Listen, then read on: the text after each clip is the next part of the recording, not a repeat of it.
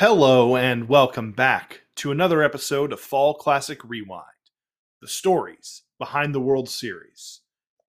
Here it is, finally covering the 1980 matchup between the Philadelphia Phillies and the Kansas City Royals. Going to be covering Game 1 here today at Veterans Stadium. We got an interesting matchup in terms of pitchers. I misspoke in the previous episode when I said it was going to be Larry Gura going Game 1.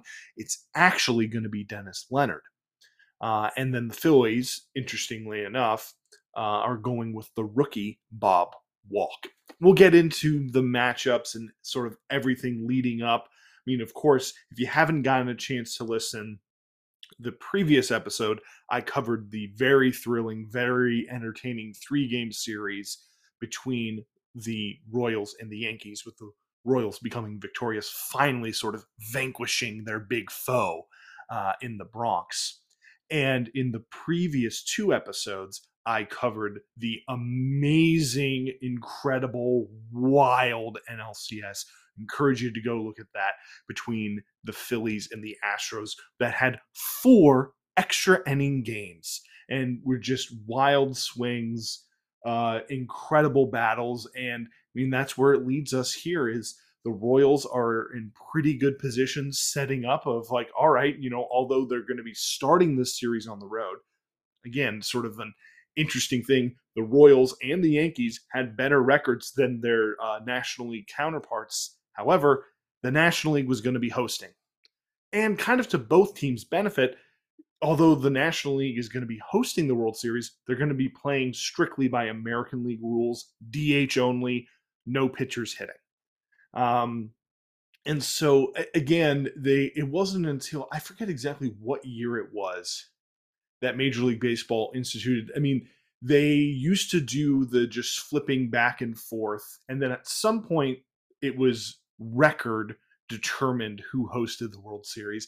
And then, of course, there was the whole, trying to add excitement to the All-Star game in terms of, whoever wins the All-Star game will end up hosting the World Series. Then they did away with that, and we have where it should be now, which is, hey, whoever of the 2 teams has the better record has home field advantage in the World Series. But they didn't do it back then, and they would also just alternate the rules. I mean, in this, again, the point I was trying to make is, at another instance, they alternated, they went to, if it's in an NL ballpark, we're going to play by NL rules, pitchers hit, and then if we're in an AL ballpark, we play with a DH. So playing by 2 different sets of rules within a series is a little complicated. I imagine that probably happened once interleague play was introduced, but I might have to do a little more background research on that for you. Anyway, before we get into what's leading up to this incredible matchup between the Phillies and the Royals, and what ends up being a really awesome, entertaining Game 1, we're going to hear a quick word from our sponsor, because of course we are now back on NBC. We had ABC, and then of course with the Royals we were doing we had the local broadcast, but ABC covered the championship series, and we're on to NBC. So we're going to have Joe Garagiola and our old friend Tony Kubek, and we'll have an interesting guest for who is also in the booth. Someone who is familiar to this show, someone who we've covered before. And we'll get to that after a word from our sponsor. NBC, proud as a peacock.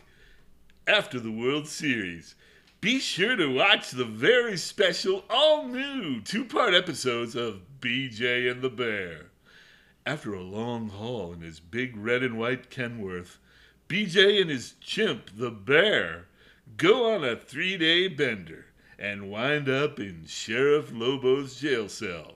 There, BJ has flashbacks to the time he was a prisoner of war in Vietnam. We're back in that Hanoi pit of hell, Mitch. BJ misinterprets when Sheriff Lobo tells him to better get Mako. He thinks Sheriff Lobo is actually Mako. BJ's Viet Cong prison camp leader, and Bear is his Hanoi Hilton prison mate Mitch. BJ and the Bear escape Sheriff Lobo and take off with the twin blondes Candy and Randy on a wild chase across what BJ thinks is the DMZ. But it's really Fresno. Hang on, Mitch. By the way, those are great disguises, Jerry and Mike. Who's Jerry? Yeah, and who's me? Why, you are, dummies. As Sheriff Lobo and his squad close in, only the Bear can snap BJ out of his delusions. He forces him into a deadly game of Russian roulette to try to break his pal's fever dream. What? You want me to put 3 bullets in the chamber? That's insane, Mitch. What do you mean you're not Mitch? Why are you a monkey? Oh, I mean chimp. Watch The Bear Hunter, a very special 2-part BJ and the Bear, Tuesdays at 9 on NBC, after the World Series. NBC, proud as a peacock.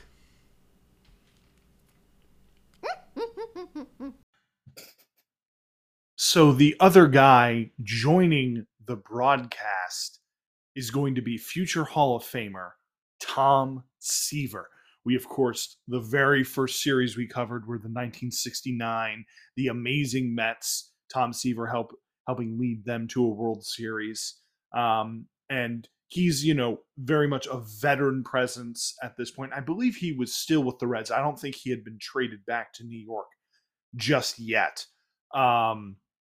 But, so obviously covering, he's very much aware of this Phillies team, not as much aware of the Royals team because he hadn't gone over to the American League at that point yet in his career, but one of the more well-established stars. And he's certainly someone who they were going to for like trying to get inside a pitcher's head of, how do you approach hitters? How do you approach Mike Schmidt? How do you approach George Brett? What would you do? And it's always sometimes kind of interesting of, a guy like Tom Seaver, because he's blessed with such amazing stuff and has such amazing craft doesn't always give the most insightful answer of like, oh, well, I'm going to try to throw in hard or mix things up like this. And it's like, well, yeah, it might work for you, Tom, but it might not work for others. Anyway, it's a very interesting matchup. The Phillies had a dogfight, and it was, I'm telling you, they are exhausted, especially their pitching. Their bullpen's exhausted. Tug McGraw pitched all 5 games. They just had to battle it out. They were kind of, they obviously had a little bit of a reprieve. I think they had maybe a day or two before they ended up starting this World Series in Philadelphia. But man, Carlton pitched twice in the series. Christensen pitched twice in the series. Dick Ruthven pitched twice in the series, had to pitch. And so that leaves us here in game 1 where they're turning to a rookie, a guy who didn't even pitch at all in the previous series.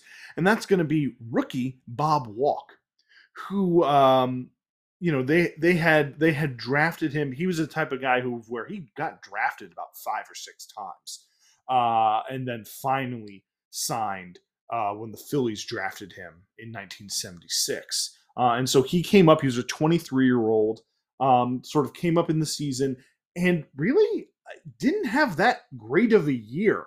He went 11-7 in 27 starts, but had a 4.57 ERA. So below average ERA, didn't really strike guys out, walked a lot of people. One thing he did do pretty well is he kept the ball in the ballpark.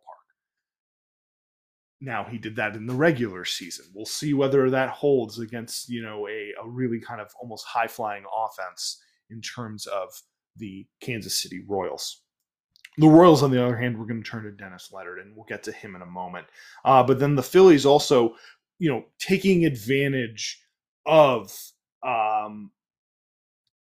of having a DH. They were going to have Lizinski at DH, put Lonnie Smith out in left field. That allows them to switch their lineup with Lonnie Smith leading off, Rose in the second slot, Mike Schmidt at third, move Bake McBride to the cleanup spot, Lizinski at DH, Maddox, Trio, Boa, and Bob Boone hitting in the 9-hole.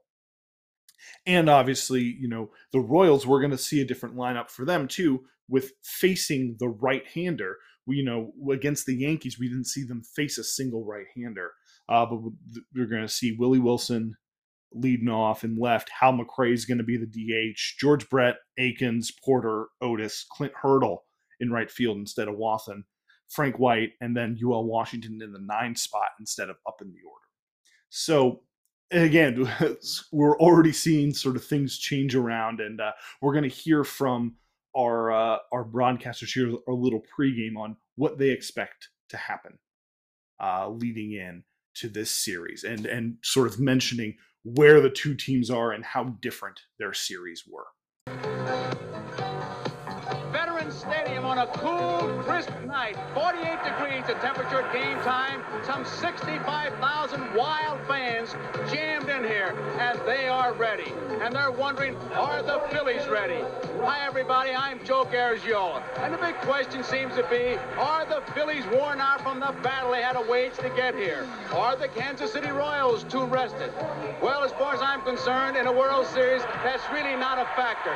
It always boils down to hitting, pitching, defense, and speed.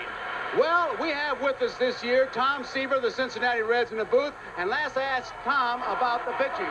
Well, Joe, I think the key to the pitching, that Kansas City comes in here and can set up the pitching exactly the way they want to. They have Dennis Leonard going, their best pitcher, and behind him, they have a very strong bullpen.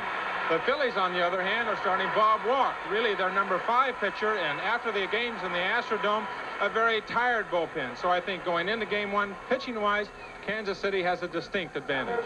All right, and my sidekick, Tony Kubek, will be here as always. Tony, how about you? Your thoughts? Well, just a couple of observations, Joe. It'll be the first time in World Series history, 2 rookie managers, Dallas Green of the Phillies and, of course, Jim Fry of the Royals. First time ever, artificial service all over the field. Every World Series game will be played that way. We've got a DH this year, but I think the key might be the speed. Both teams with excellent speed. We could see a lot of extra base hits. I really think it's going to be a high-scoring World Series, and the team that uses that speed most aggressively, defensively, and at the plate and on the bases might end up with the World Championship ring, the first for either team. Okay, Tony. Well, we made a case for both ball clubs, but I think there's a great baseball line that really covers the subject, and it goes something like this, that the expected is always happening when it's least expected, and vice versa. As you saw, or as you heard more properly, Tony Kubek mentioned the speed of these two teams going to play a major role. I've mentioned it a couple times over the past few episodes. These were very similar teams and kind of followed a very similar path, switching out some different parts. But man, and we're going to see a lot of different heroes just in this own game here. We're going to see different guys like Willie Akins, Bake McBride, Bob Boone come up with huge moments for their teams, or even a guy like Amos Otis and Hal McRae. Guys who were sort of long-standing, but also guys who kind of came into new roles. This was going to be a dogfight of a World Series. It's interesting to hear Tom Seaver mention that, Dennis Leonard, the best pitcher for the Royals.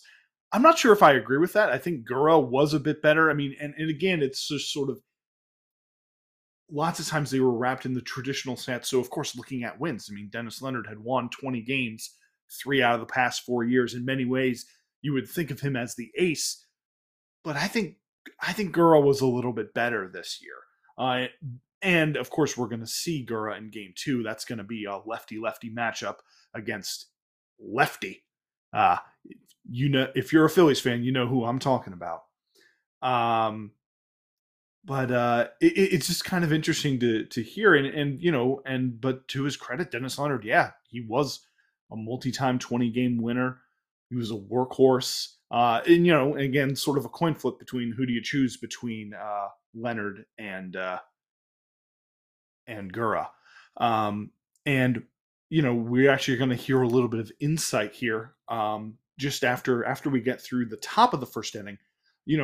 I mentioned a rookie. I mean, a rookie starting off a World Series. That's a pretty tall order that you're asking for a guy. I mean, I think it had only been done twice before that a rookie was starting game one of the World Series. I believe one was like Grover Cleveland Alexander, and another guy I think might have been in 1952. I'll try to look it up on the back end of this. But he acquits himself pretty well in the first inning. Is able to strike out Willie Wilson and Bob Walke threw a hard fastball. He was able to come in, and this is one of the things that they sort of mentioned was a lot of the young Phillies pitchers, they came in and threw hard. They came at guys. That was sort of Dallas Green's pitching philosophy. Interestingly enough, the Royals knew all about that because one of their pitching coaches, one of their coaches, was a long-time Phillies minor league pitching coach. So this little nugget of information there. He's then able to work around a walk to Hal McRae. He's able to get George Brett to pop out to third, and then Willie Aikens to fly out to center. And so that's going to bring on the Phillies, and that's going to bring on Dennis Leonard. Before we get into what happens here, here's a little sort of insight. They interviewed Dennis Leonard before the game, and he's talking about sort of what his approach is going to be facing this Phillies lineup. Well, basically, you'd like to know the guys in the lineup that can supply the power, and the Phillies have Schmidt and Lazinski. There might be a situation with a couple of men on base where if there's an open base, you might not want to give in to them too much and let them beat you with the long ball. But basically, you want to know their strengths and weaknesses. You want to know how the other teams try to pitch them a little bit, and I guess we'll get into that a little bit more in the scouting report. But basically, I feel my biggest thing to know is the ones that can hit the home runs and try to neutralize that power. You can hear there that Dennis Leonard's plan is to make sure that he's attacking hitters, and then when facing Mike Schmidt, the best idea is, well, make sure no one else is on base. And that's definitely that's going to probably try to be the strategy for the Phillies pitchers as well. Is, hey, make sure no one's on base when George Brett is up, so that we can be aggressive with him. And it's very much when you're thinking about those guys that you circle in the lineup of, oh well, we're not going to let this guy beat us. Well, he's only one of 9. You got to make sure that your focus is everywhere. You really got to battle in for, to make sure you don't make those mistakes. And in the first inning, no mistakes for Dennis Leonard. Able to get Lonnie Smith to ground out to Frank White. It's able to get Pete Rose to bounce out to UL Washington, and then gets Mike Schmidt swinging on 4 pitches. Gets him to swing through a fastball. Really kind of overpowers him there, and it's a good start for Dennis Leonard.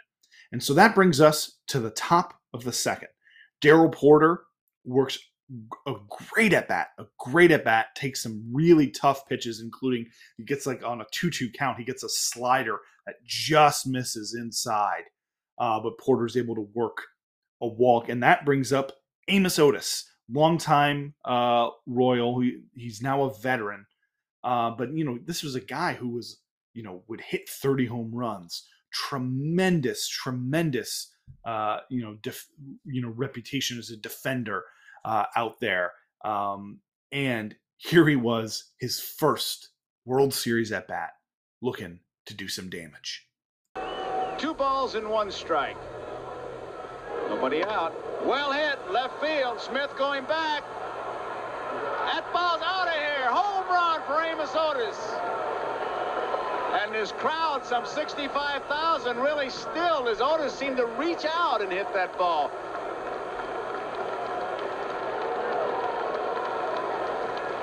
Tommy, looked like a breaking ball to you? Looked like a breaking ball to me, Tony. It looked like he just reached out and punched the ball. And when he first hit it, I thought it was going to be a routine fly to the left field. Of course, the ball carries extremely well in this ballpark, but it certainly doesn't look with the swing that he had like he hit it home run power enough to hit it out. And Lonnie Smith gave up on it early. You bet he did. I think it's deceiving as we look at this one go out of the park for 2-run home run.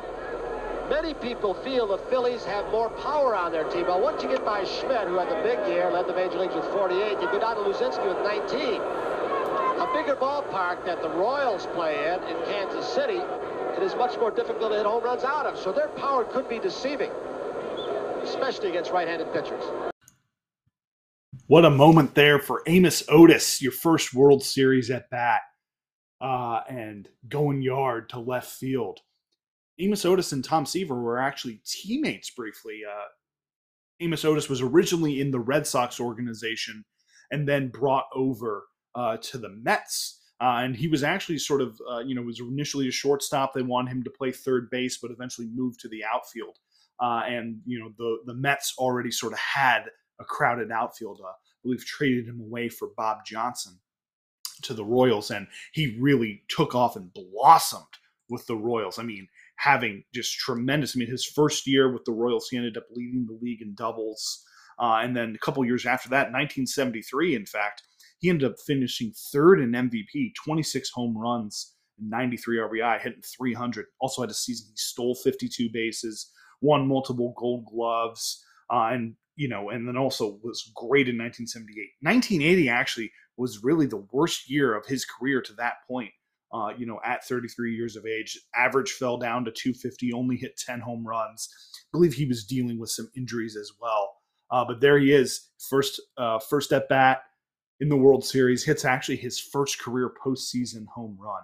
What a moment for Amos Otis. And I'll mention, for Bob Walk, only the third starter in only the third rookie to ever start Game 1 of the World Series. I mentioned Grover Cleveland Alexander. The other one, actually, interestingly enough, is Joe Black of the Brooklyn Dodgers. He was a Negro League pitcher throughout the 40s, but he didn't make his major league debut until 1952, and so he ended up pitching against the Yankees. He actually won Rookie of the Year in 1952 as well. Had barely started, but there he was starting Game 1 of the World Series. How about that? He had a little bit of a better start than Bob Walk here. And man, I mean, because that's just kind of an intimidating thing of where, man, your first time out there, you end up walking the guy, and then you hang a breaking ball, and it's gone. You're down 2-0. In the bottom of the second, Dennis Leonard continues rolling on, but not without a little bit of trouble. I mean, one thing to mention with both of these teams is with their outfield defense saved left field for the Phillies, but the outfield defense is really outstanding. Really tremendous speed when you're thinking about Gary Maddox, a perennial Gold Glove winner. Amos Otis, former Gold Glove winner. Willie Wilson, considered to be the fastest guy. And here is Willie Wilson showing off his speed when the Bull puts a drive into one. 2 balls and 2 strikes on Luzinski. You saw Porter give that fastball sign, the outside part of the plate. It's hit to left center field. Well hit. Way back. And making the catch, Willie Wilson. That's one of those, Joe, and you talk to the Royals players or the opposition players in the American League, you will perk up your head and look for the center fielder, because Otis looked like he was closer to the ball initially, and Willie Wilson seems to come out of nowhere. You've heard it before, but he is, I think, the fastest man in baseball. Mark, you've got some tough ones in the National League, I know. Martinez, his coach said, it's like having a 4-man outfield like they have in softball. We've talked many times about the importance of defense, but especially outfield defense. Taking away those potential extra base hits, how many runs and how many pitches that saves for guys. I mean, we saw that when we go back to the 1969 World Series with the greats of Paul Blair and Tommy Agee running around making catches, and of course Ron Swoboda. And then 75, Dewey Evans, Freddie Lynn, even Yaz out there, and Cesar Geronimo. It's just one of those things of when you're thinking about that outfield defense, it really matters. And you see Willie Wilson, ball that's carrying out to the track. And to mention, the ball does carry at Veterans Stadium. It's pretty big, not as big as when we go to Kansas City. Kansas City is a much kind of bigger ballpark. But at Veterans Stadium, the ball carries to the gaps, and so you need to be able to have speed to run it down, and the Royals had that in spades. So we're going to continue on, and man, more trouble for Bob Walk starting out here. He's able to get Willie Wilson to ground out. But Hal McRae, there goes Hal McRae again. He gets a single to center field. And then with George Brett at the plate, actually Bob Walk, he throws a nasty, nasty down and in. It's either a slider or a curve, makes George Brett look foolish. And then gets ahead of Willie Aikens, 1-2. But Willie Aikens, he's the type of guy who he's looking for fastballs, he's hunting for fastballs, and he's hunting for damage. You hear Tom Seaver talking about this is a guy who gets off his A swing. He's going up there and he's hacking. And well, when he gets a pitch in the zone, he can do real damage. Holding high, deep right center field. McBride going back, Maddox going back, home run! That ball just got up there and just kept going. And Willie Mays Aikens just broke into his home run trot. He's just now getting to third base, and I don't blame him. He's going to enjoy it all the way. 4-0, Kansas City. Tom, we were seeing on those 2 home runs, and I'm not demeaning either this one by Aikens or Amos Otis, but how well the ball carries in this ballpark. Here it is again. Well, I can tell you from past experience, and you can see the awesome swing that Aikens has, that the ball will carry very well in this ballpark. Maddox was way over in left center, and he did hit that ball right where the defense wasn't playing. Even if the ball had stayed in the ballpark, it would have been an extra base hit, even for Aikens, who is not a fast runner. Ball a little bit down and in, wasn't it? So it's 4-0, and here is Darrell Porter, and it's ball 1. Bob Walk, 1980, gave up 8 home runs. He's been touched for 2 of them tonight. In the second inning, a walk to Porter and a home run by Otis. Now a base hit by McRae, a home run by Aikens. Willie Mays Aikens. What a drive there. What a pickup he was for the Royals this year, really blossoming in that role, hitting behind George Brett, being able to do damage. And just like that, it's a 4-0 game, and you've got a rookie on the mound. That's just one of those things of, as a manager, you're like, oh, we were already kind of behind the 8 ball with how taxed our pitching staff was in the previous series. We've only had 1 day of rest, and now this is happening. And you already see the bullpen going. I think Dickie Knowles was warming up down in the pen, and it's only the 3rd inning. And if the outlook from the Phillies right now is, hey, Bob Walk, you got to figure it out, or someone's going to need to come in and figure it out. And just what a swing from Willie Aikens. Interesting. The Phillies, the Astros were a very, very good offensive team, and they didn't exactly struggle scoring in the series against the Phillies, but they hadn't hit a home run. The Phillies so far in the 5 games had not allowed a homer, and now they've allowed 2 right off the bat. And trouble would continue for Bob Walk this inning. He ends up walking Darrell Porter. Amos Otis gets a single to third ground on a ground ball, is able to beat it out. Kind of a tough play for Mike Schmidt, and that brings up Clint Hurdle. And play happens here that you can hear them mention it. I believe completely changes the momentum of this game. Base runners, Porter at second, Otis at first, Clint Hurdle. Base hit to left field. Darrell Porter rounding third. Here comes the throw. They got a chance. They got him. Easy. A throw by Lonnie Smith to Bob Boone.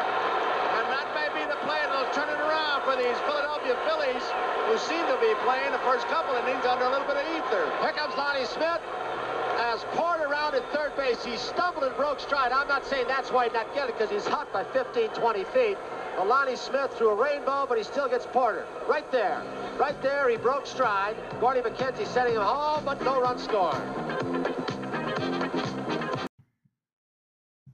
Now, that play wasn't as thrilling as some of the other outfield relays and runners we've seen thrown out the plate in the championship series. And not exactly an ill-advised send. And of course, Daryl Porter ends up sort of tripping on himself. Interesting thing here is Bob Boone kind of olays it, and on the replay, it almost looks like Porter's foot gets into home plate before the tag, but they kind of, Porter sort of conceded he wasn't going to go in there all Pete Rose and barrel Bob Boone over. Though, of course, that would have been acceptable based off of the rules back then.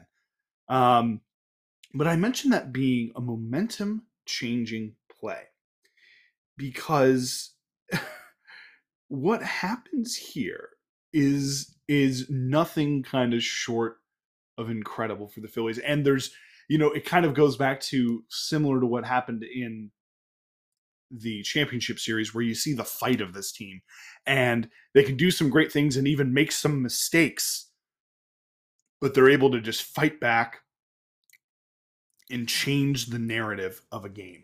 So after a Manny Trio ground out, Larry Boa singles up the middle.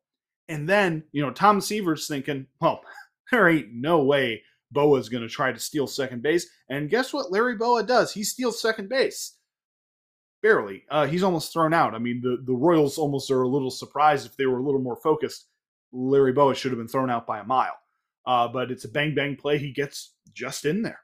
That brings up Bob Boone, of course, the son of Ray Boone, and whose own children, Brett and Aaron, Aaron, who's the current manager of the Yankees, also played at the big league level. So a 3-generation baseball family.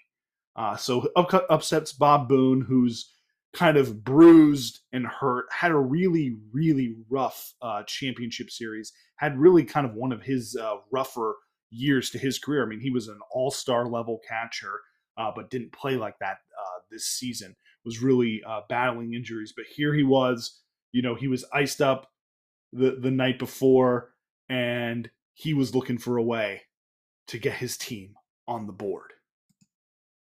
Bob Boone.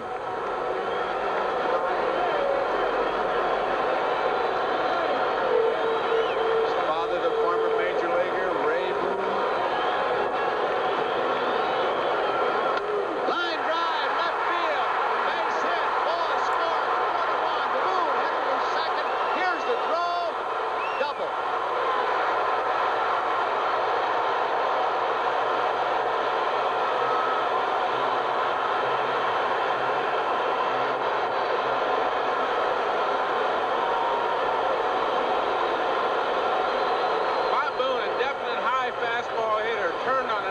Pitcher to right down the line for 2 bases. And Booney, playing with a taped ankle, he was at home yesterday with his ankle on ice for several hours, was running pretty good on that ball. Rounded first base in good fashion, made a good slide into second base. Tom, haven't you ever seen it when a guy's got a bad ankle, he's got a base hit inside, it's like he made a side trip to Lourdes? You forget about all that tape and all the pain. If you can get a base hit or make an extra base, that pain goes away very quickly. It's an instant miracle. Smith, base hit, left field. Boone will be held up at third. Lonnie Smith stumbles at first. They got him between first and second, and now the runner will try to score. He will, and Lonnie Smith will be tagged out by the first baseman, Willie Mays Aikens. But Boone scored. It's 4-2.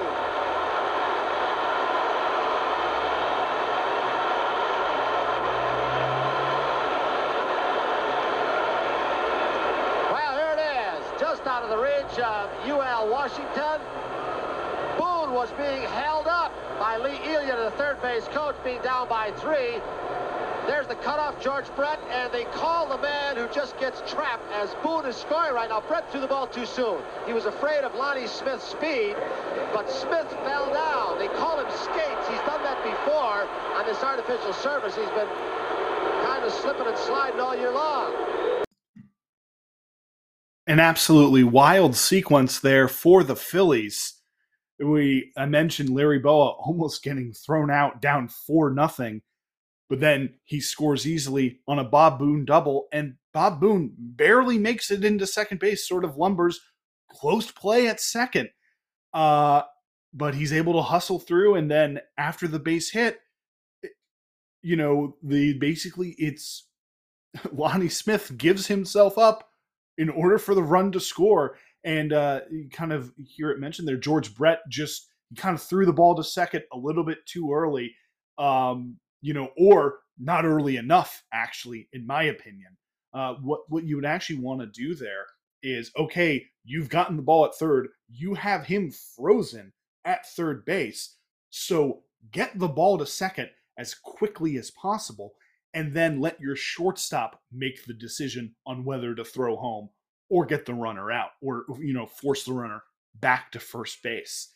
At the end of the day, it's now a 4-2 ball game. But I mean, so, and again, it's like I mentioned this with the Phillies. It reminds me of the championship series where they score runs, tie the game, change the game, but also make mistakes along the way that seem mind-boggling. And this isn't exactly a mistake by Lonnie Smith. It's a calculated play, and it almost pays off. He almost makes it all the way back to first base, and the run scored. So now it's 4-2. But it is a waste. Outs are precious at the major league level, and you gave away an out here with the heart of the Phillies order coming up. And so that forces the Phillies to sort of reset with 2 outs. But you got Pete Rose and Mike Schmidt coming up, so you feel pretty good about that. And so Pete Rose, he gets into a 1-2 count, fouls a couple balls off, and then gets hit by pitch. And that brings up Mike Schmidt. And we heard at the kind of the top of this, Dennis Leonard wanting to sometimes be careful with Mike Schmidt, not wanting to give in. And he doesn't here. He ends up walking him on 5 pitches. And that brings in Bake McBride, a guy who they got Bake McBride. He was on the St. Louis Cardinals, and they got him for Rick Bassetti, Dane Iorg, and Tom Underwood. So that's a trade that, the Phillies certainly won. And in a 1-1 count, Bake McBride at the plate, he is going, this game that was 4-0 Royals heading early on is going to be turned on its head. Well hit, right field, way back, home run.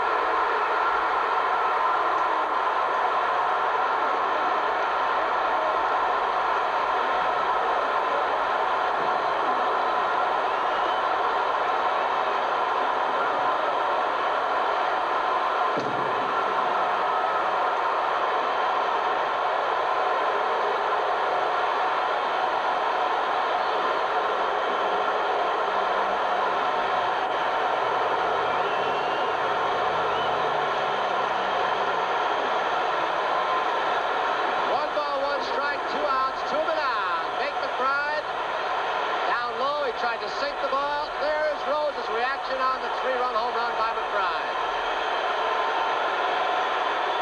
The fans want McBride to come back out.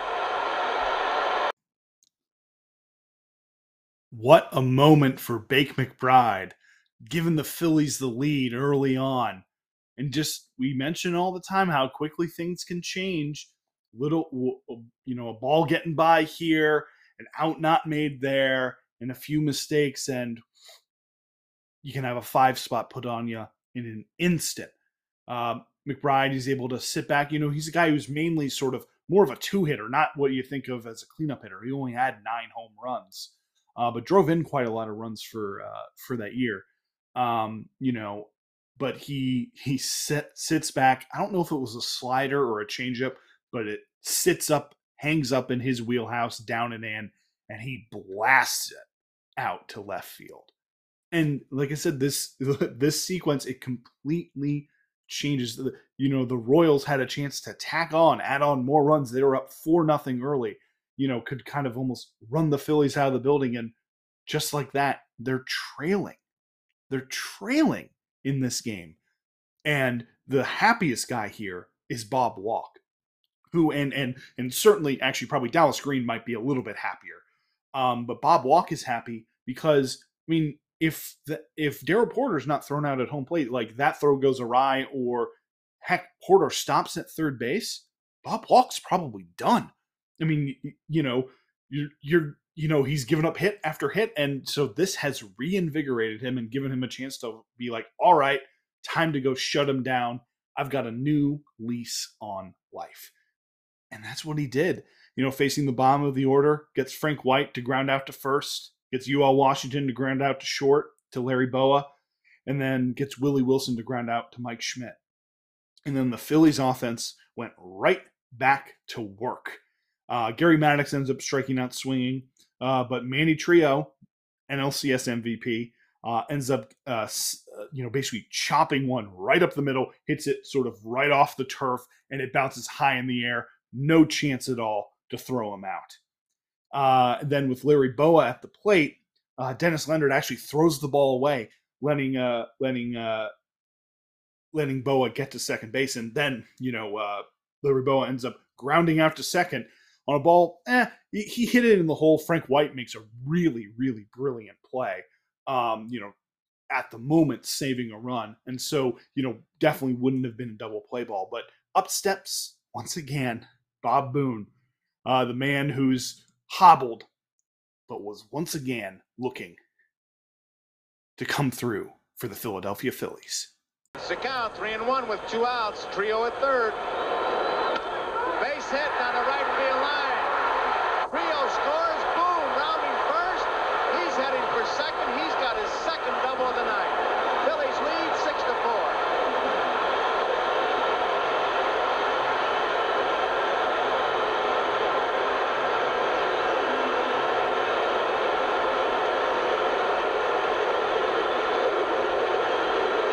Bob last night, Tony, on the phone. I called him over at his house. He lives over in New Jersey. He had his ice around his feet.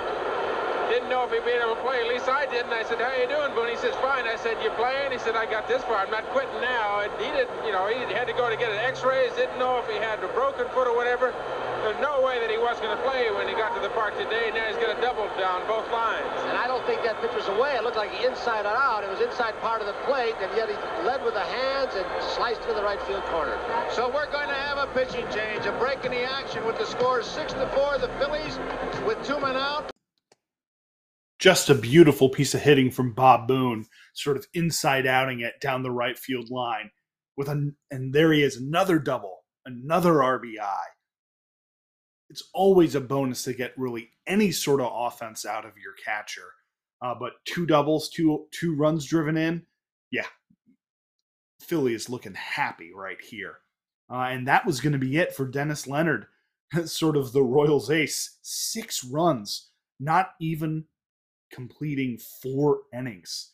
Really kind of rough World Series debut for Dennis Leonard, who pitched such an excellent game against the Yankees in Game 2 of the ALCS. So certainly a bit of a letdown. Rennie Martin comes in and is able to get Lonnie Smith out. And we're actually going to go right here into the top of the 5th inning where, so for Bob Walk, reinvigorated, but hey, 3rd time through the order, and you're facing the big dogs here. You got Hal McRae, you got George Brett, and you got Willie Aikens. And, well, hey, certainly what you want to do here, your team's taking the lead. You want to come at guys. But maybe not exactly like this. But when you've got the likes of Fake McBride and Gary Maddox out there to run balls down, you can afford to be pretty aggressive. That guy who invented the game, whomever it is, and it varies. Didn't know what he was doing when he laid out that diamond right there. You put more frustration into those 90 feet pass and that 60 foot 6 inches than any man could ever create. I know that. I think if Rip Van Winkle was a baseball fan, he could wake up, come here, and somebody would tell him what the artificial surface was, the high salaries, and nothing would change. The DH, I know, you would say that. Yeah. Well, it's 6-4. The Phillies lead over the Royals. Kansas City on 2 home runs. One by Otis, one by Aikens, jumped off to a 4-0 lead. McRae, right field, hits it hard. McBride back to the warning track. The ball is carried up against the wall. He's got it. The ball just kept on going.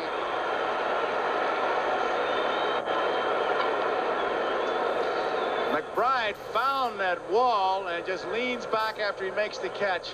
At warning track, a great thing, because your feet, you can feel it. Your feet tells your brain, hey, we're getting close to danger here. Let's get out of here. He had enough room, makes the catch. So now it's George Brett. First inning, he fouled to Schmidt at third, and then he was called out on strikes on a wicked breaking ball from Bob Walk. That was in the third. Kansas City, 4 runs, 5 hits. They've committed 1 error. That by Leonard, a wild pickoff throw. Phillies 6 runs, 6 hits. Brett, fly ball, right center field. Maddox back to the wall again. Oh, no! Fine play by Gary Maddox. He just might be the best in the major leagues, and he might have proved it with that catch. Walker started Brett out 3 times on fastballs, and it looks like he got that one up from George just a little bit where George couldn't get it all. Maddox, of course, Tony, as you say, an outstanding, if not the most outstanding center field in baseball, makes a beautiful catch. Well, I think when you watch Maddox and see where he starts from, because he plays relatively shallow, and he was shading Brett about, well, he's about straight away on him, so he had a long way to go to right center field. But there are 2 outs on 2 balls hit fairly well, and now it'll be Willie Mays Aiken, a fly ball and a 2-run home run in the third. What a tremendous, tremendous play by Gary Maddox there. And 2 balls hit right to the wall. Bob Walk's not fooling anybody there. 2 balls put a charge into, but like I said, when you got outfielders who can run them down, the main thing is just keep it in the ballpark, baby. That's all you got to do. Bob Walk's able to strike out Willie Aikens here, and to get the team back on offense, put the pressure right back on the Royals.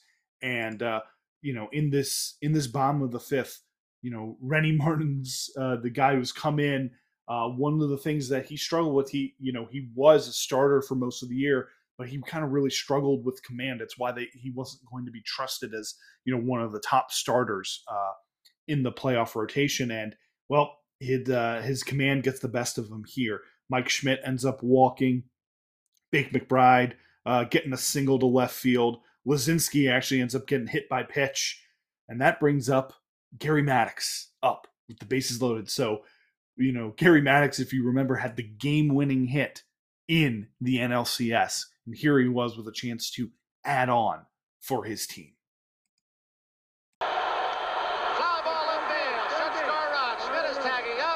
Wilson with a throw home.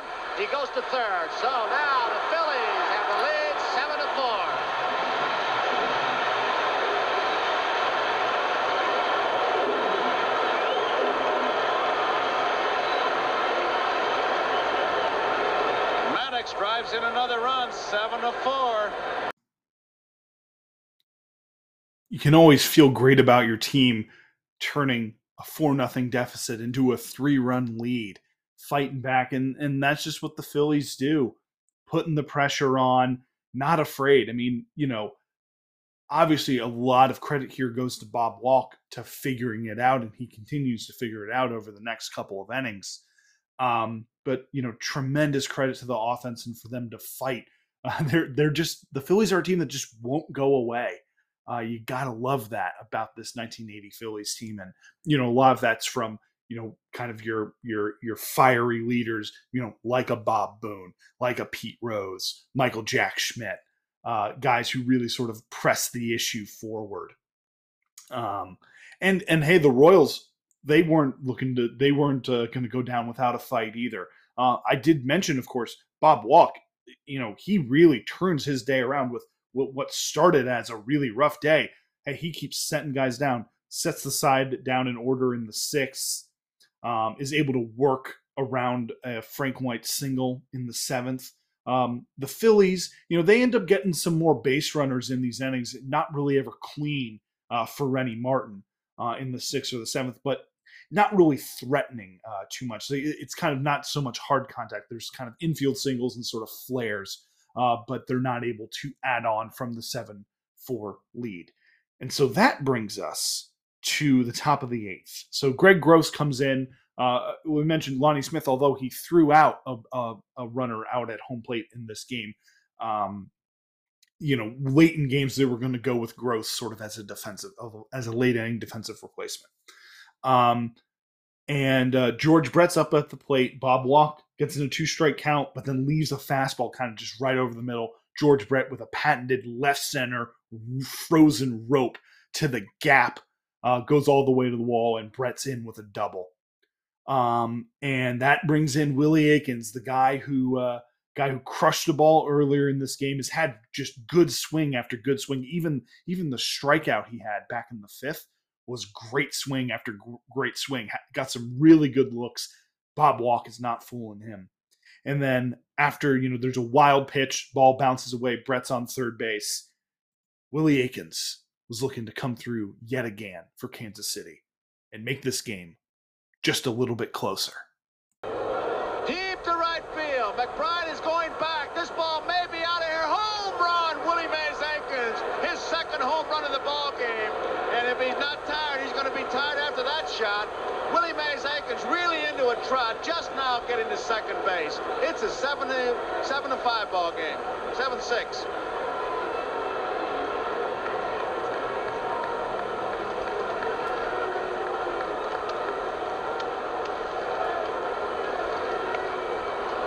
Willie Mays Aikens, and he's this crowd. Here's the swing. We talked about it earlier in the broadcast, about it hitting behind George Brett, still getting 98 RBIs. Another fastball. Home run earlier that he hit was a fastball. That was a fastball. Inside half the plate, spun on it very well and hit it extremely well. There's Dallas Green going back to the mound.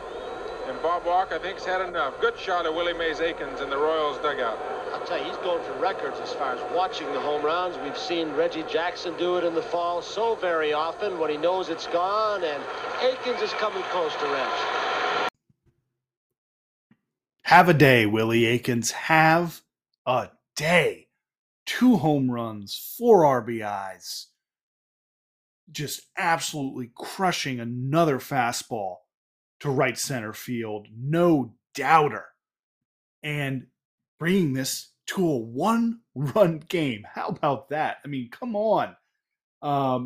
Willie Aikens certainly doing his part, and the Royals, hey, you put up 6 runs, including 3 home runs. You feel pretty darn good. You feel like you should be winning that ball game. And it was just that 3rd inning from Dennis Leonard. It got away from the whole team really fast, but they're doing their best to fight and stay in it. And so, that's going to be it for Bob Walk. It's very interesting.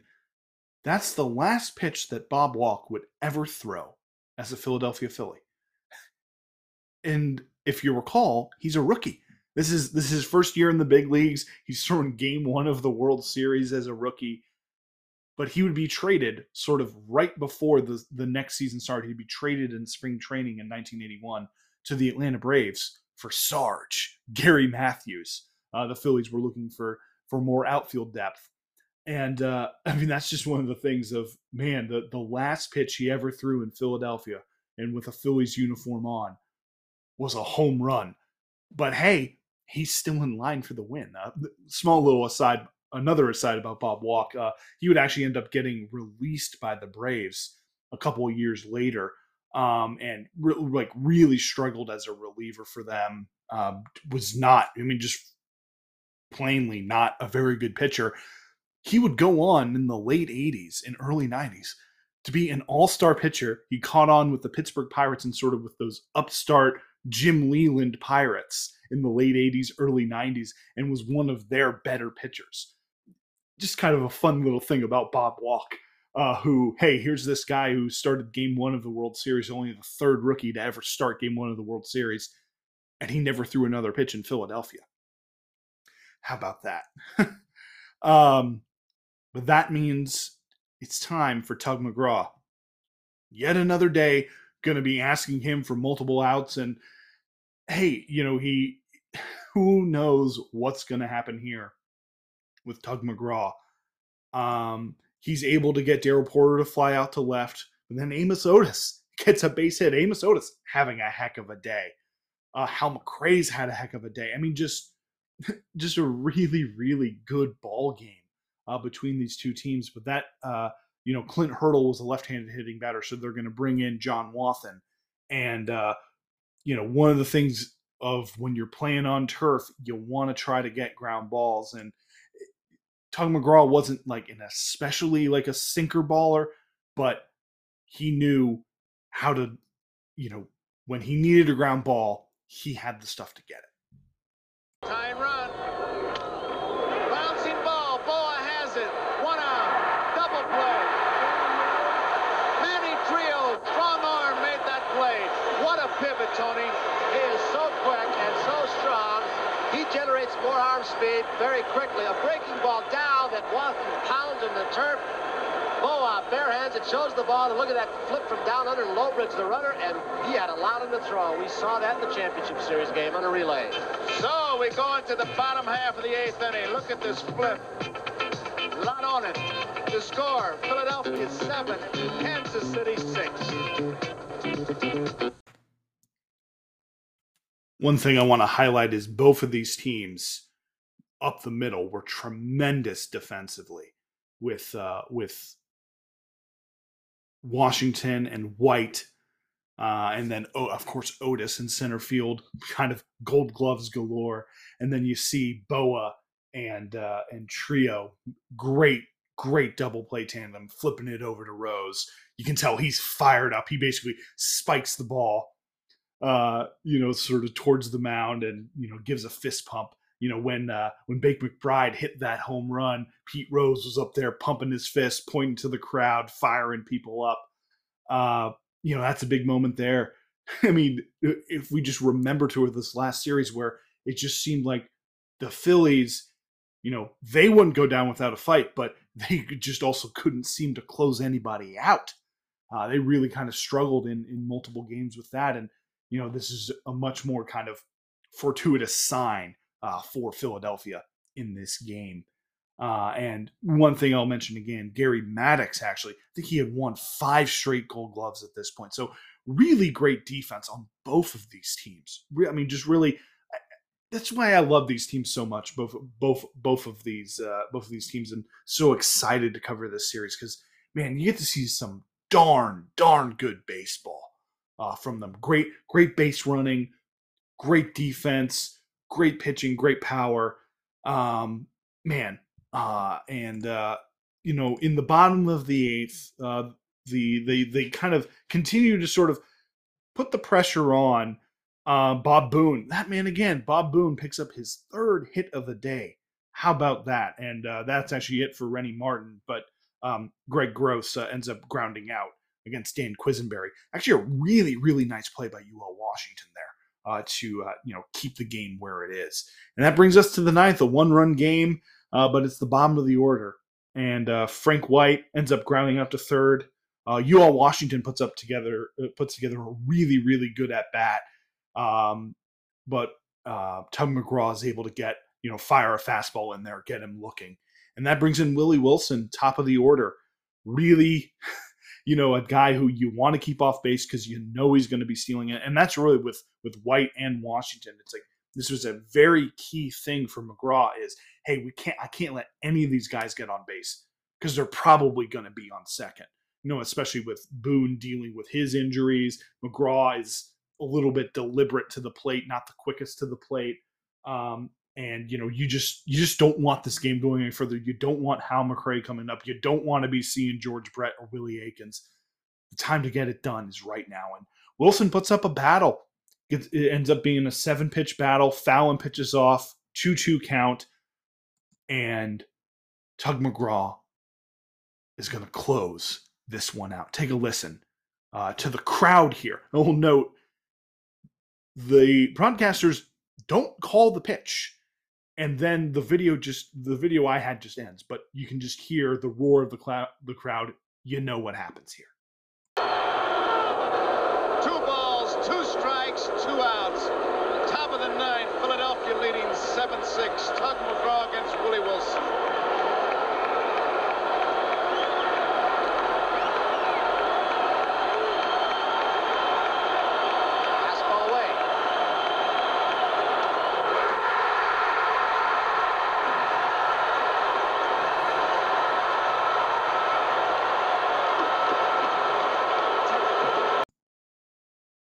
I imagine what Garagiola or Kubek was trying to say was something along the lines of McGraw delivers, strike three, swinging. Wilson misses it. The Phillies take game one, 7-6.